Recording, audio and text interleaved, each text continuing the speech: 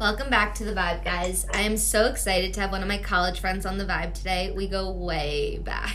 Meeting at the University of Arizona in 2009, bopping around and literally living our best lives in the desert, going to the mountains for sunsets. I say this because I believe our environment molded us, and we are so lucky to have gone to such a fun and beautiful school. Can't say everyone made it out alive like we did, but I also don't know how many people who would choose the sunset over the bar. I'm super excited to introduce to you my girl and one of my great friends, Lizzy Cozzi, on The Vibe.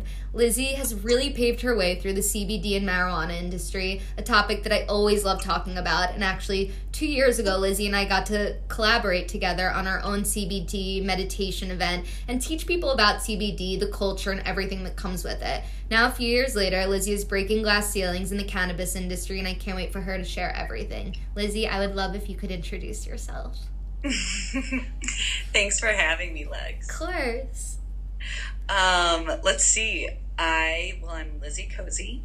I'm owner of The Social Lizard. It's basically a creative company specializing in photography, art, but more so trying to connect the community through creativity, collaboration, and basically anything that can just enrich our lives with art, health and wellness, you name it. So, yeah. Social lizard. My little social lizard. So Lizzy, since we did go to college together, I have some first sight intel on the vibe of a human you are. But let's be real, we're like the type of people who brought charcuterie boards to the mountains stoned before we even knew what a charcuterie board was. And that I honestly attest to you fully, because that was totally your thing, to bring multiple cheeses to the mountains. I don't no one will understand except you. We literally would, and almost every Friday, just be alone, somber, going to the mountains. And I think that was really where you and I got really, really close, of being like, we don't need everyone else. Let's just go with our cheese to the mountain. And, you've always, to say the least, you've always been a super creative human. Can you give everyone a deep dive on your company, how it began, and, kind of like the who, what, when of it all? Yeah. Because you've really gone you've always escalated, but it started out very differently than you are today. Yeah, no, absolutely. So growing up, born and raised in Chicago suburbs, and have lived Tucson with you, and then San Diego, and then San Rafael, which is just 20 miles north of San Francisco, North Bay, and then Boulder, Colorado this past year, and then back to San Diego. So if that's any indication of, you say escalating, but sometimes it feels like 2 steps forward, 1 step back, whether you feel like you're, moving backwards in life or forward. But, it's been quite a journey. Like you nailed it. College, where we live, did mold me, because I found myself itching to get back to the mountains, itching to get back to sunshine and palm trees and adventure. So it definitely did mold me, and I did have some trouble in Boulder, being landlocked, not by the ocean. Yeah. I found that out about myself, that I need the ocean. So just kind of finding a career path that also jives with my personal lifestyle choices has been. Can you tell everyone what you were studying to go to school for, and because it's very different than what you're doing now? Well, but it all comes back to it, and don't worry, I have this written down.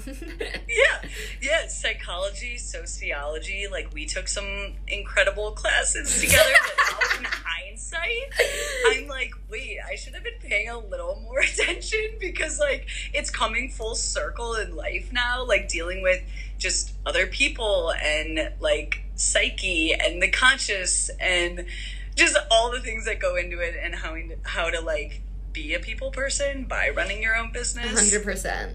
And understanding other people's, perspectives and needs. And yeah, definitely interesting. I went to school for psychology. And then what the thing is, though, when you kind of look at the trajectory from college, it makes sense. I went from studying psychology to then wanting to help, underprivileged children, specifically with just some needs, like extra needs, like. Don't worry, that's my next one up right now. Oh, the question. Yeah. So, but then it leads me to these people needing plant medicine. So it's like, it does make sense if, I went to school for this. Did I get a job right out as a psychologist? No. But like, I feel like I found this weird hybrid where I can still do the things I love like that while getting high. Well, one, I love you. And one, I love that you also like embedded that your environment plays such a role into like where you want to live and be and how you want to live and be, because I think, as I went to LA and then Hawaii and then New York, and I'm still on the trajectory of figuring it out, but I'll be the first to say there is nothing like being in like, that's why I think it's really special that we didn't even know at our school what it was going to offer to us besides a party world. We literally like got to see the most beautiful cliffs and sunsets and everything, like, and the amount of like talks we'd have and like cry and like it was such a different. It was such a, you could have had two experiences at Arizona, and like if you didn't get that part of it, then you did something wrong. And that's probably why you didn't make it out alive. Anyway, on to my next question, though. I remember in college you wanted to help children with autism, and you did that on your own method. Can you talk about, before we get into the cannabis industry, I literally remember us in our public speaking class and you talking about this on your project. About how CBD was going to help children with autism. I fully remember it. Because I did one on how cannabis is, like, should be legal. Straight up, you did. That's actually a great memory. I'm like, wait a second. You're kind of bringing back some memories. But yeah, I went on to be an ABA therapist for children with autism. First, it was adults with autism. ABA is just applied behavioral analysis. So it's like running trials on behaviors and understanding where, there's a breakthrough. How can we facilitate more growth in that area? And where there was like a threshold, how do we not, push buttons and overstep? So I just found, I didn't really have mumuch freedom with the adults with autism. That's kind of a deeply, it's just like, not with like trying to teach an old dog new tricks. Oh, no, but yes, that doesn't apply. But at the same time, you do want to be respectful that these people are older than you, 45 to 60, and I'm a 23-year-old. And am I going to come here and change the wheel? Like, probably not. But can I enrich their lives? So there was this fine line of like, how do I apply everything I just learned about psychology and mental health and what disease and illness really is. Like the word disease is dis-ease. You're not at ease, whether it's in your body, in your mind, which is all interwoven, but like, how do I enrich these lives of people that are not at ease? And it was like teaching simple cooking things, like putting in eggs and veggies into a Ziploc bag and putting it in boiling water and it turns into an omelet, or like making little cakes in mugs, putting all the ingredients and then putting it in the microwave. It's not the healthiest, but when you're working on the south side of Chicago, it's what you got. And with adults, that was kind of my role, just teaching yoga, like tree pose, honestly, was everyone's favorite because you could extend your branches however you wanted and be funky. And like, I really did see smiles on the faces from those simple things, but it wasn't until I had 4-year-old to 8-year-old clients out here in San Diego that their parents were open to CBD and cannabis. Right. And that's where really, for me, the game changed, because I had this one client that when the sun was out, he was scared to go outside because it meant bees. And he didn't like the dogs in the house. And he would get just overwhelmed and throw tantrums. And, basically he just couldn't communicate to everyone what he needed. And his mom got to the point where she was just like, I need my son to just have some semblance of a childhood. Totally. Like, I'm desperate. And I was like, there's these Chiba Chews. We can break off a Chiba Chews? You always listen? What up? Wait, for real? Yeah. That's amazing. amazing. They always send, they're the best. They always send me things, and like, they're really the best. That's awesome. So, okay, dude, that was like no sponsorship. Literally, no spot. I wish they'd fucking sponsor me. But I love you, Chiba Chews. No, but it's so true. It's like people, I mean, you know, I'm not even going to get into this, but, you know, people nowadays are microdosing shrooms and mushrooms, and it's so similar to that, I would assume, of like not enforcing, but like a dosage, a tiny baby dosage. Maybe you take a quarter of the Chiba Chew, whatever it may be, but it makes such a difference. Totally. And especially with someone that doesn't have a tolerance yet, and where like their endocannabinoid system maybe hasn't even been activated yet, and how disease and illness comes from just that very notion, like not having an entire system activated, that actually the endocannabinoid system activates all the others. We never learned about it in school. We were taught all the other systems. We were totally neglected of this knowledge until we do our own research and find out that, like, homeostasis comes from that system being activated. Your other systems are not going to be at homeostasis without cannabinoids. They're in breast milk, they're in food, they're in the fucking air, they're in wine, they're in beer, they're in everything. And it's similar to shrooms. Like, fungi is everywhere. It's actually the basis of life and consciousness. So I'm talking, he took a pinky nail size, like a mini chocolate chip, and it was our routine every afternoon.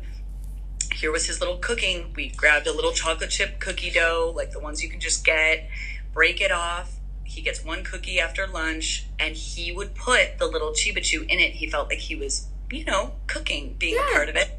Put it in the oven, 20 minutes, 18 minutes. He eats this cookie. Flash forward like 2 weeks. Mind you, this 8-year-old was on Respirol and a quarter of a Xanax, because that's what Big Pharma thinks is the answer to autism. So not okay. Pills, so not okay. 8-year-old on like, Xanax. On Xanax and Respirol, which is like powerful shit. Like, look it up. It's powerful. It's not meant for just let's try this out. It's meant for knowing the root of something, and here is something that will help. These doctors did not know the root. We got to the root. We literally made these cookies. I'll tell you this, 2 weeks in, I love you, Mom and Dad. How can I help? Wanting to go outside, wanting the dogs to no longer live in the garage. Wow. Like, that's not fair. They should live inside. Literally coming to his core, his like all these things that have just been calcified or built up with like man-made medicine, that I'm not knocking all Western medicine, but there's a time and a place. And with an 8-year-old boy with autism, like, he needs to be able to slow down. He needs to be able to focus on one feeling at a time and not be so overwhelmed with his sensory, his different sensories around him. So it's like, it allowed him to slow down, to feel, to enjoy, to laugh, to sleep. He honestly, like, his sleep increased. And I talked to his mom. I talked to her often, but I think it was last year that she reached out, and it's around the anniversary of when I started helping them. And that was in June of 2015. And she'll just be like, calls me Miss Lizzy. Miss Lizzy, we think about you. Her son never forgets your birthday. He always will on October 2nd. It's Miss Lizzy's birthday. And they'll reach out, and she's like, I just want to let you know he's still on that same dose from 2016 when I eventually moved on from that job. And I actually want to ask you, what made you decide to leave doing ABA work and going into the actual cannabis industry? Because I'm assuming that I know you, I love you. There's reasons I don't ask certain questions because I save it for these perfect moments. But totally. What made you decide, okay, as much as I'm helping people here, I need to go into the back end of this? Because what, like, was that moment for you where you were catalyst. Like, yeah, like, what was the moment where you were like, okay, I'm going to enter the cannabis space now? Because that'll lead to my next question. But how did you decide, okay, I got to get out of here because I know it's for a greater purpose. But what was that moment that you were like, okay, I need to like, I can do more here? Yeah, that's a good question. Because honestly, it wasn't as like glamorous as it sounds. I actually, that family story is really unique. And I got to the point, so I was working, I graduated 2013. I got that job before winter. So I've been working with adults and children with autism since 2013, and I walked away in 2016. And it wasn't for any of the clients. It actually was because of the lack of resources, lack of education, lack of opportunity, lack of passion in that industry. That one client story, like I said, is really unique. In a lot of other households, you got to think like, it's difficult. Honestly, some people don't know what to do with autism. They don't know how to respond to their kid behaving like this, or not speaking, not having motor skills, not having a zest for life, not caring to be a part of the family. And it can be really challenging for the family, especially, but then coming in and trying to be part of the family to try to integrate these like behavior plans with the family. I didn't speak Spanish at the time, and I would use a translator, and with my Hispanic families that were so amazing and always eager to learn and meet me in the middle and try to figure out how we can communicate best, and they would laugh through it, and my translator and all this stuff. But it's just, it got to a point where I had to say to myself, I need to protect my energy and what I can do, and it can only go so far. And I really did, in hindsight, I didn't get into the cannabis industry straight out of ABA. I actually got into marketing and like branding, marketing, photography. And then that led me to being like, I want to give cannabis, CBD, a voice and help these guys get their message out, get their branding out, get their marketing out, get their story out, because maybe I can help these families by working to destigmatize 100%. The plant. I love that. Now getting into the cannabis space, where does one start? And hey, this is coming from a stoner herself. I have no idea where to begin, but I do know how to smoke. But how does one really get themselves? And I know you talked about photography and marketing and whatnot, which I'm sure is where you met so many connections, but how does one actually really get started in that industry? Get started in it. I honestly would say play to your strengths. What have you been, what has your experience been in this life? Was it working with numbers? Are you a finance guy? Are you a logistics guy? Are you a creative gal? Are you what are your strengths? Because it's an industry just like any other industry. Right. You have the famous musicians, you have the entire band, you have the manager, then you have the tour bus driver, then you have the people that, plan for all that. There's so many arenas of an industry. So I would just recommend, don't try to do something you've never done. Yeah. And not trying to say stay in a comfort zone, but if you're trying to get into an industry that you have a calling to, play to your strengths. And that's what I did. I, at the time, had one camera my dad had gifted me. It didn't even have a lens. It was a Canon PowerShot G16. It had a zoom. It was the best camera I recommend to start with, because it's point and shoot, and it's kind of awesome for it's light. And I just started with that, and I played to my strengths. I love taking photos. I love listening to people's story. I love writing. I love connecting people. I love sitting in a room and just listening and just letting someone tell their story, their truths, their fears, their desires, their dreams. And like, I get so inspired. I get so like a fire lit under my ass. So I was just like, if I can go to these cannabis farms, shoot the shit with these farmers that have a completely different life than me, but make them feel beautiful, comfortable, heard. Yes. Honored, valued. You know, someone actually cares about what you're doing. And doesn't look at it as just you're a stoner, you grow pot. Like that's like such a thing when it's like it's a science. It's a work. It's not easy. Like I know that just from going to grow houses and seeing it myself, but some people look at it and they're like, that's a street drug, and it's like, no, it's Mother Earth.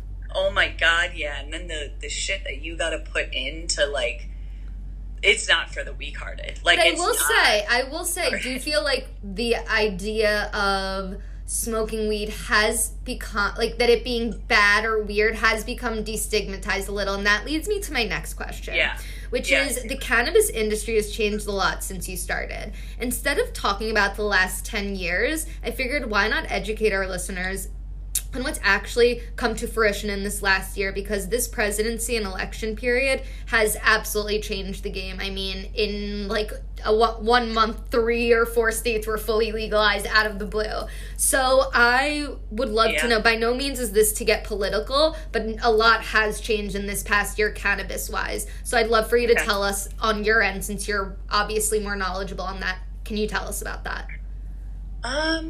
Yeah, I mean, I have so much to say. Like, pot is actually so political because, and we humans made it political. Honestly, this plant would grow on her own without a human in sight. So my, like, MO is to treat this plant like the boss bitch independent woman she is. We kind of came in, Reagan made the war on drugs what it is. It was a catalyst to scare the shit out of people. You've seen the commercials, like, this is what you look like after you smoke pot, and you're like a fucking deflated balloon on the couch.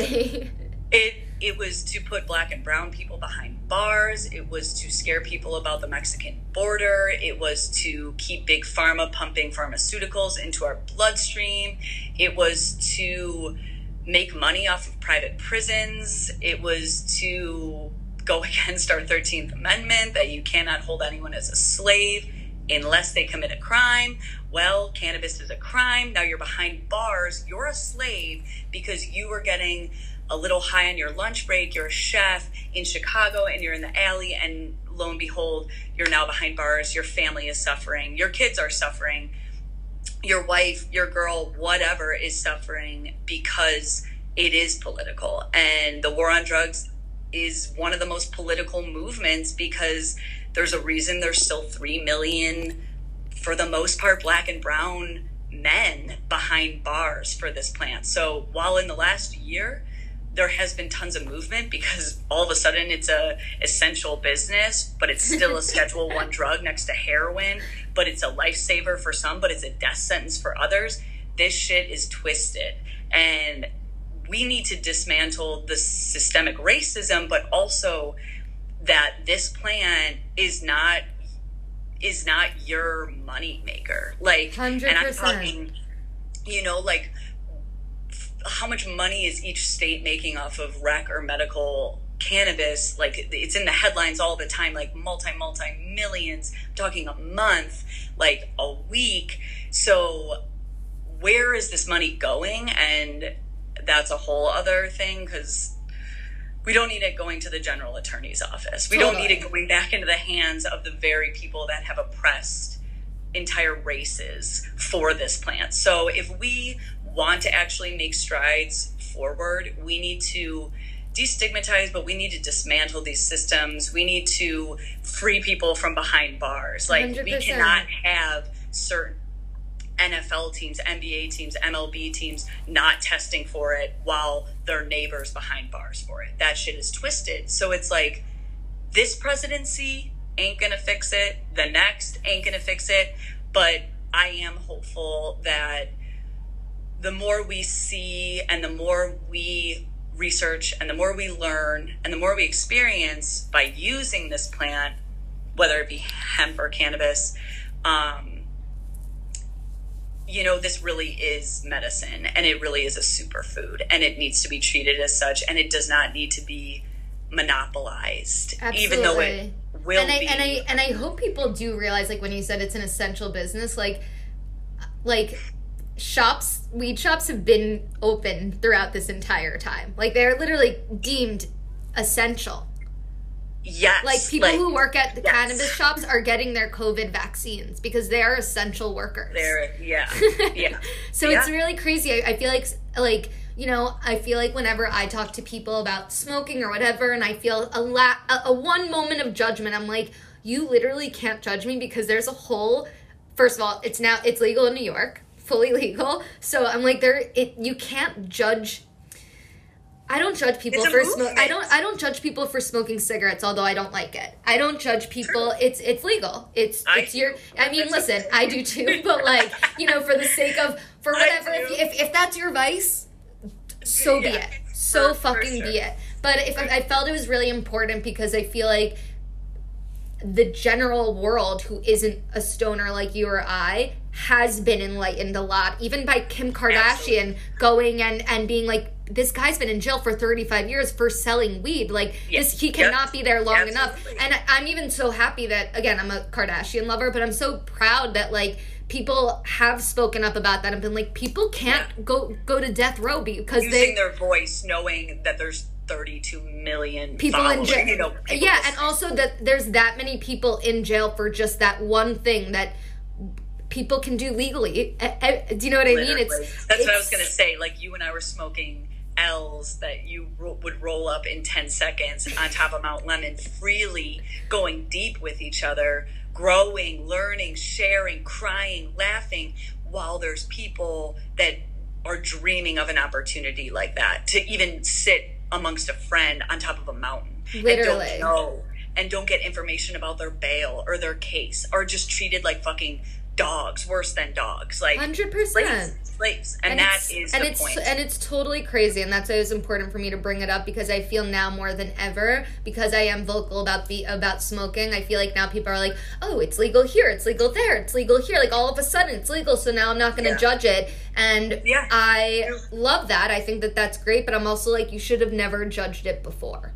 Hey, I feel you. I mean, it's been a long time coming. Like, just even where we grew up, like growing up in the Midwest, my mom has 8 siblings, Persian siblings that are opinionated and have their, their norms, how they grew up. And then you come in here and you get busted for smoking weed at a family party with your cousins, and like, you're the Satan of the family. I've been Satan of the family. Dude, I'm not even kidding. I couldn't like underage drink a beer without my whole family being like, she is an alcoholic. I'm like, I'm a kid. I'm like 18. Like I just want to try a beer, guys. Like, let me live. I just want to try a like shitty warm Heineken from like the downstairs basement and be left alone. No, really. I couldn't agree more. I just thought it was important to bring that up because I feel people are just starting to learn about this, and they're just starting to grasp it. So it's, since I had you, I was like, I want to get her like little spiel on that. And I want to know something else is,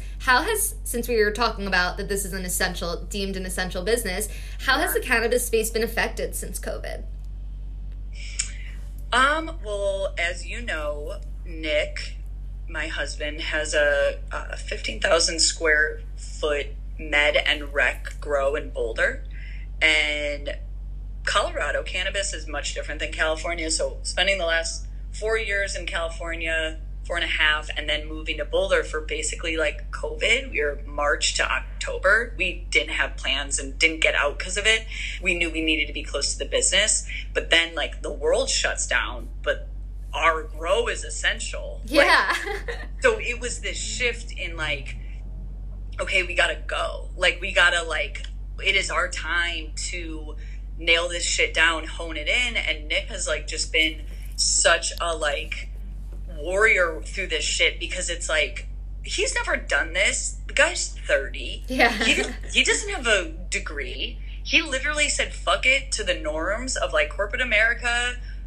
Again, realized that like, this is not in line with the life he chose. I'm gonna beat all odds and start my own business with no prior experience. I mean, he worked for a microbial nutrient company for cannabis, but also for like Driscoll Farms. Yeah. Like, it just helps uptake phosphorus in whatever you're growing, which makes it all around better, amongst several other things. But he just got in through that, you know, that way of coming from a microbial nutrient, seeing these farms, seeing these growers, seeing what they're doing on this mass scale. And he's like, dude, I got to do this. Like, this is my calling. And not to grow himself. He wants to facilitate. Yeah. He wants to, like, employ people, get, like, his people that he's seen, you know, be ride or dies, be hard workers, be committed to growth, able to amplify them and get them paid and get them paid for their passions. And so that's been his, like, passion project, is to just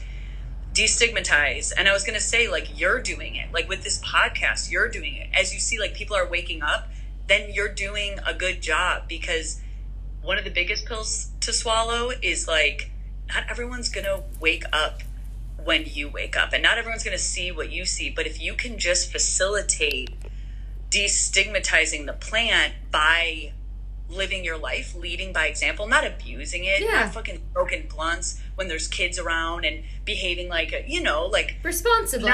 It's like how people say drink responsibly. Yes. Exactly yes, the same thing. Literally. Smoke responsibly. Like, don't, if, you know, someone is on a park bench and seems disturbed by the smoke, like, separate yourself. But honestly, a bunch of stoners, like, we have that, like, just kind of like those manners. Like, we're not doing it to, like, blow it in your face. We're doing it because this is our medicine and it's real. And, like, I don't know, I think this year, and this year especially, there was, like, a clash of the old world and the new world pertaining to the war on drugs and cannabis. Like, cannabis isn't a Schedule I drug anymore. At the time we were deemed essential, it was. But I think through seeing, okay, wait, if fucking mom and pop restaurants, all of these other small businesses, that grocery stores, just that aren't Whole Foods or Walmart or Costco, are closed down, like, there must be something here. There must be something here. And there is something here. These are lifesavers to these people, whether it's an edible or flower or extract or topical. These are lifesavers to people that have awoken to plant medicine as an alternative to probably what they've been fed their whole lives. So this past year, huge strides, but we still need justice. And that really just comes down to people being released from jail because of the same plant white men are making millions off of. 100,000,000%. And honestly, I want to thank you for being super honest. And I know that's sometimes not an easy... It's not easy to talk about politics and racism and all of those things, but that is something that comes with this territory majorly. Totally. So I really appreciate you being honest about that, because I think, you know, it's really tough to, like, talk about things that some people absolutely will not agree with, which is fine. People may listen to this and still not agree, but all I want is to educate in the best way that I possibly can, and I really appreciate you for, like, doing it in the most kind sense that one can. Thanks. So moving forward and kind of ending this a little bit, what's the best piece of advice you've been given? Best piece of advice I've been given. One piece of advice that has stuck with me throughout, I don't know when my dad said it, but I think he was, like, down in his basement. He's a photographer. He's down in the basement working. I used to, like, go sit in on his dark room. He would turn our laundry room into a dark room and develop film, and I was so interested. So I would, like, hang out. He'd give me $20 to label prints as, like, a little job when I was, like, 10. I was just around it. And I think he, like, turned to me and said, work the hardest when you're the youngest. And I was like, oh, but when you're the youngest, like, you don't want to work hard. You don't even know what you want to do. I remember having pushback in my mind, but it never left my mind, and it has never been more relevant to now, because I am still young. I'm 30, but I'm young, and I feel young, and I feel healthy, and I'll just be, like, on a flight out or a flight home, and I'm still flying during all this shit. I'm respectful. I wear my mask. I keep my space, but, like, I gotta dude, I have a business. We're essential in Colorado. Yeah. I just got back from Denver yesterday, and sometimes I just am tired and feel burnt out, and I'm like,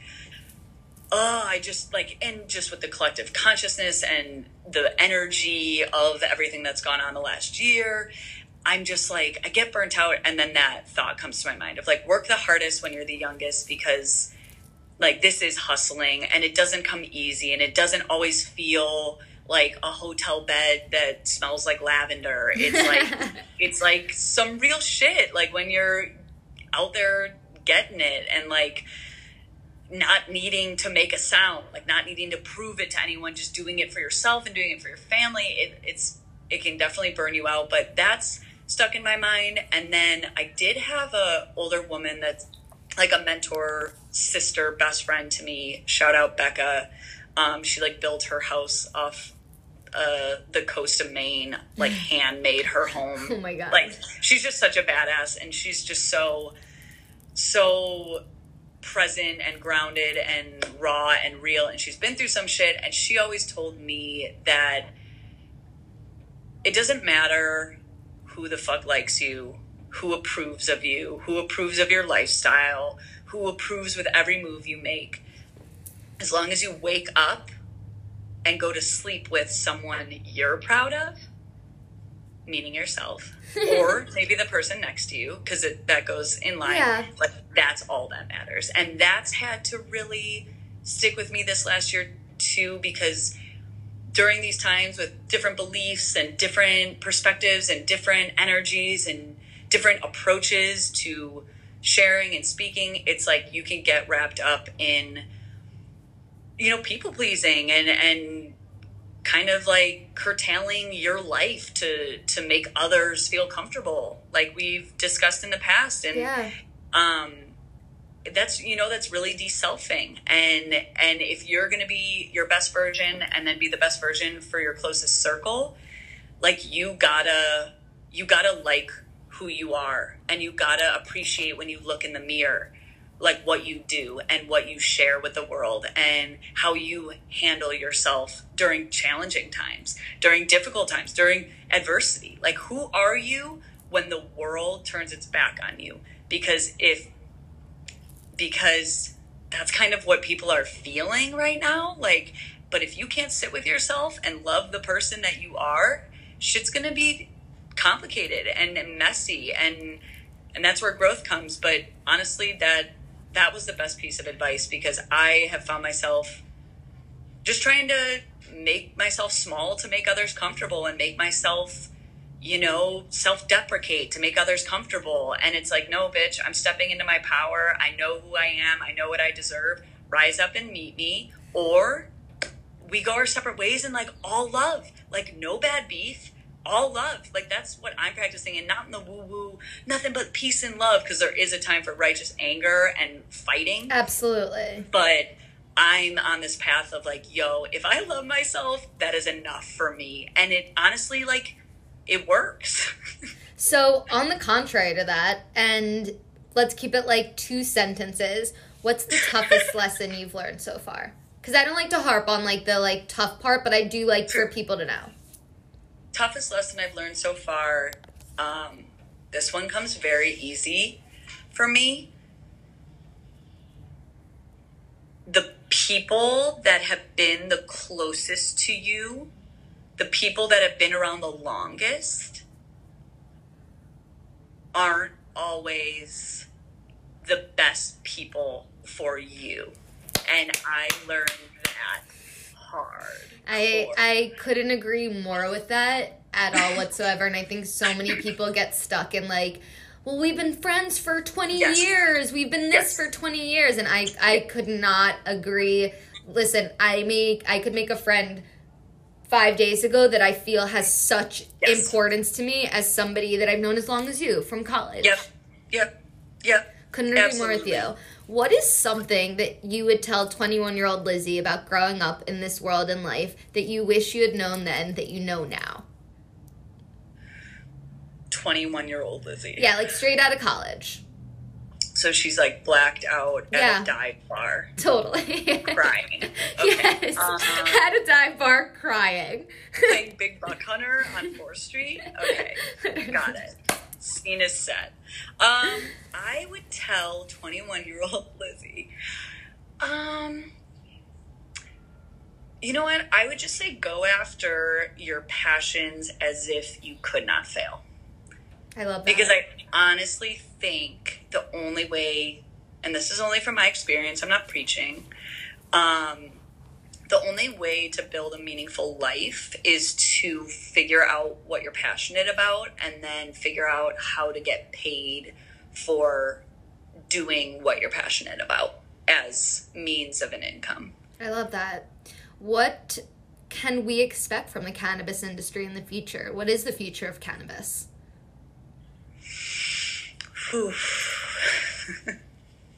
It's a loaded one, I know. Well, it's like, it is important though, because like, what are we doing if we're not envisioning what the future should look like? A lot of decriminalizing, a lot of legalization, a lot of,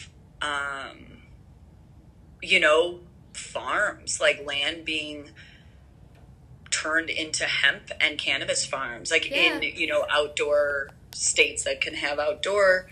I think we need more people of color in positions of power. We need more women in positions of power. We need more mom and pops getting investment, not just the like Chads of the industry and like the MedMen and all these like Ignite, like Dan Bilzerian. We all saw that sick Dan Bilzerian.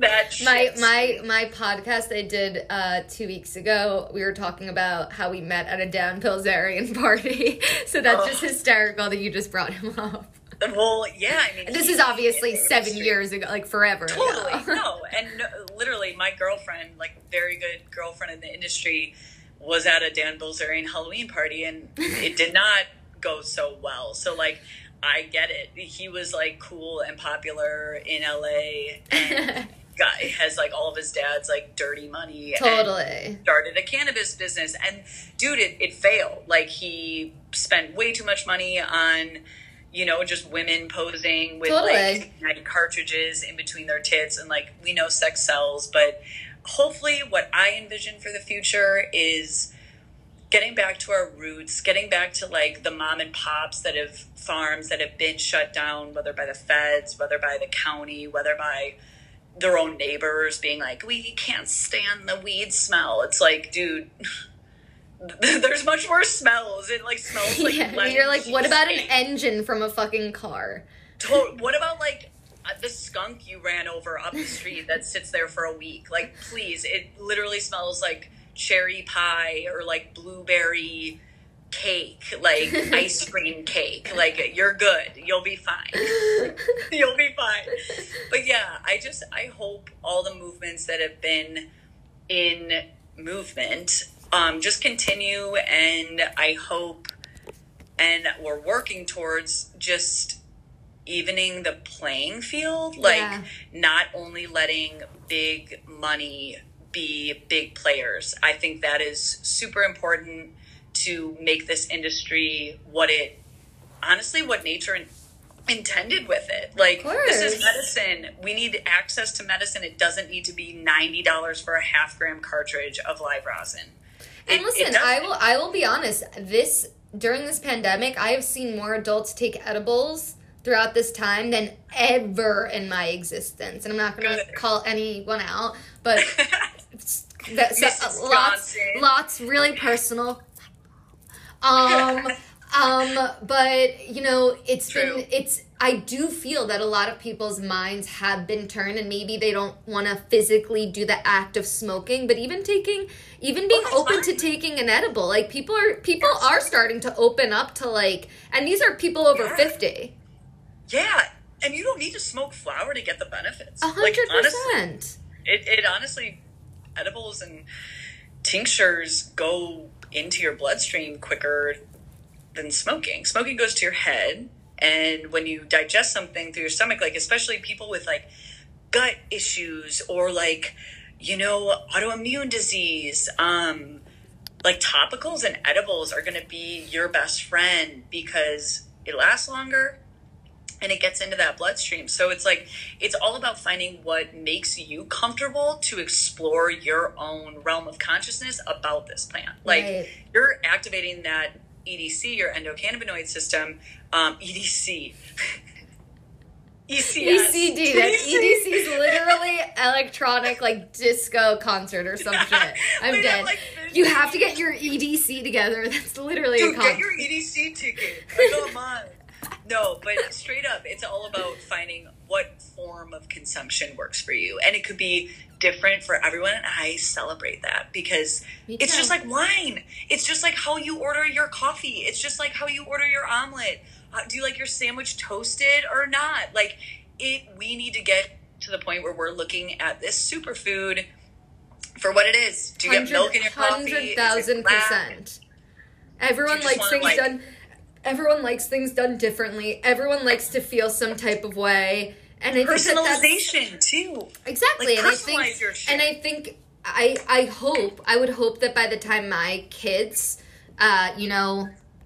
enter that world, let's say, I hope that they aren't judged for whatever they choose and how they choose for it to be. I obviously hope things are way different then, but I think I love it though. That's the point, right? To have a future. I want to make sure that in this, like, I hope parents who listen are thinking, okay, I want my kids to be open with me about what they do when they do it, and that it is safe, and that I'm knowledgeable of it. And, sure, maybe 10 years ago, parents, and I say parents because those are the most judgmental people I've seen out there about this, but I hope parents really listen to this and hear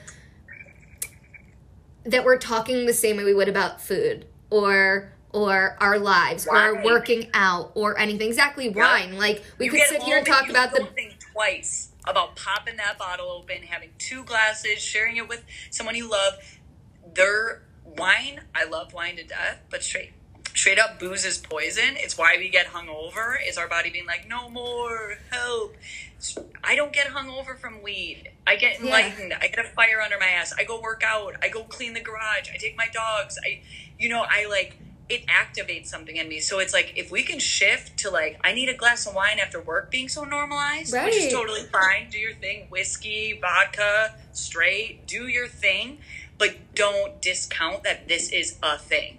And 100%. Someone choosing a joint is equally as adult, equally as deserving, responsible, whatever you name it. Like, yeah, you can smoke a joint after work on your drive home from work. I don't give a fuck. Like, however you find peace, fine, seek it out.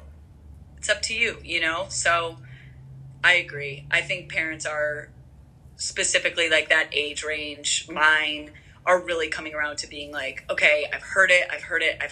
Now I've tried it and I kind of get it. Oh, same. My mom has fully gotten to a place where she fully now understands and looks at it and doesn't think, oh, this is criminal behavior. She's like, this is... Like, I need this shit. Totally. She's like, and she also sees when I need it. Like, she sees the difference of moments when I'm like so distressed and upset, and I'm like, I'll be right back, and I come back and she's like, on it. I'll never forget when we had a talk one day and she was like, it's honestly crazy, like, that you went from 100 to 1, and, like, you needed it. And she was like, and you didn't have to take a Xanax for that. You didn't need to do anything. You literally just needed a minute, a breath, and, like, a toke, and, like, moving forward. And she was like, and it was, like, the first time, not that I didn't feel judged, but the first time that I was like, wow, now moving forward, I know she's not judging, that's what I do to make myself feel better. Yeah, and your means of medicine is accepted. And I fully, and this is just me putting this out there for the world, but I take antidepressants, and I fully lowered every 2 months, I lower the dosage because I'm getting better. I'm getting better, and I think I say that because right now we're in such a mental health, like, fucked up, everyone's feeling something, and I hope that people know that, you don't, I feel like right now people can get addicted to things really easily because of that. And for me, I've been taking such an effort to be like, all right, Lex, it's super easy to, like, up that dose so that you don't get upset. Yeah. But the truth is this is the world we're in, and I'm gonna have to face it. And I'm not. Yeah. I can't be foggy. I can't be anything. But for an hour, I cannot like be thinking so in depthly about this. You know, for an hour, you can be elevated above your body, able to, like, literally getting high. It's not getting grounded, even though I can feel grounded when I get high. It's floating away just enough to look at the situation from a different perspective. 100%. That's what you mean by going from 100 to 1, because it's like 100, when you're at 100, that's ego. That's, I'm right, I need to be heard, you're wrong. That's ego. But you smoke some weed, you sit with yourself, you zoom out, look at the situation differently. That isn't ego. That's compassion. That's understanding. That's forgiveness. That's trust. That's taking time. Yeah, true. And you're not like blacking out and forgetting about it. You're literally sitting with it. Absolutely. And I think that's a concept that I hope people can take away from this is like people who smoke weed aren't running from their issues. They're calming themselves down. It's not about it's not about numbing. It's truly about being like, all right, I'm at 100. Let me get to where I belong because that's where I think rationally. Yeah. And I think people forget that. And I think that's where I want to end this is on that note, because I think people need to understand that the same way people have a little wine at the end of their night to maybe that's their way of looking at things more clearly later because they need to like let go of the whole fucking day. Yes. People need to look at the cannabis industry in a similar sense. And also, again, I'm sure if we were to sit here with a fact sheet and an age list, I'm sure you would say in the past year we have had XYZ over 50 members come in because that is... Now people are seeking that. People are seeing the truth of what medical marijuana can really do for people. And that it is, I will say I think edibles are way more, I don't want to say the word liked, but like liked by elders because it's, I think it's just the easier way. You don't have to smoke a joint with your kids maybe coming home and it smells and there's an ashtray. Like, you can take a little pomegranate 1-to-1 CBD THC gummy that you're getting 5 milligram CBD, 5 milligram THC, which is the perfect balance for you.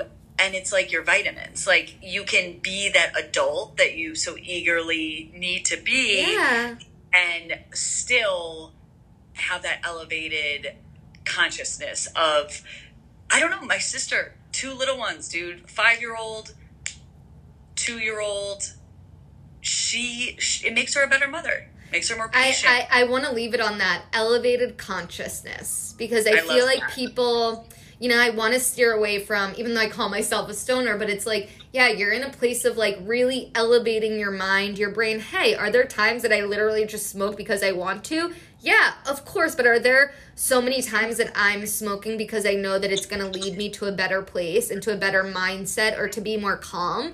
100%. And I think that's elevated consciousness couldn't be a better way for this to close out. And Lizzy, I honestly thank you so much for being real and open and honest because, again, people feel taboo. People feel weird about talking about it. People feel, sometimes I put stories up and I'm like, I'm so high right now. And the amount of people who will be like super supportive, there's a ton of them, but there's also a good amount that are like, how could you put this out there? And I'm like, because I'm being real. And like the amount of you who aren't living. And you're exposed by your response. Totally. So I'm like, it really means a lot to me as a friend, as just a human being, as everything to give this knowledge to others. And, I don't have all of the knowledge about that in the way that you do, even talking about the endocrinoid system and all of it. I love the terminology. I love everything about it. And above all, I feel really blessed and lucky that we have gotten to work together, which is bizarre. That I got to be the meditation teacher and Lizzy got to teach about CBD in New York City. It's really like for people to not notice how those two have so much in common, connectedness to the earth, is really wild. And as you saw at our event, it was a sold-out packed event. People want to know. People want to know about that. Again. Me too. Are we so ever bad. Gonna have that again? I sure hope. I know Edison's in LA. You know what? I was talking to him. That's Shout hysterical. out Edison. Come down to San Diego. He's coming down. He's the best. But again, like I said, I'm just really grateful, and Likewise. I'm really excited to see what the cannabis world has to offer next. Like, I'm really excited for walls to be broken down and for people to get out of jail for being in there for selling like 2 grams of weed. Like, it's time for that to change. It's time for that to change, and it's time to normalize with 2021. We are not in the 80s. We are not. And I know it's not something that many people love to chat about. You and I do all the time, so I'm thankful that you were gracious enough to give me the knowledge that I don't even know sometimes. And, I do have to end this with saying that I believe that you and I have become such, I'm not going to say spiritual beings. I'm not even going to go that far, but, we spent a lot of our college years getting stoned, going to the mountains, taking in our surroundings, and I think that's why we look at it so differently than others. And I think that's why, not that I've persuaded anyone, but I think that's why we've gotten people to see what we see and feel what we feel. Yeah. So when you don't shove it down people's throats and you just live by example. I'll actually leave you with this quote. If you're wrong, say something. If you're right, say nothing. I fucking love it, and I fucking love you, Lizzy.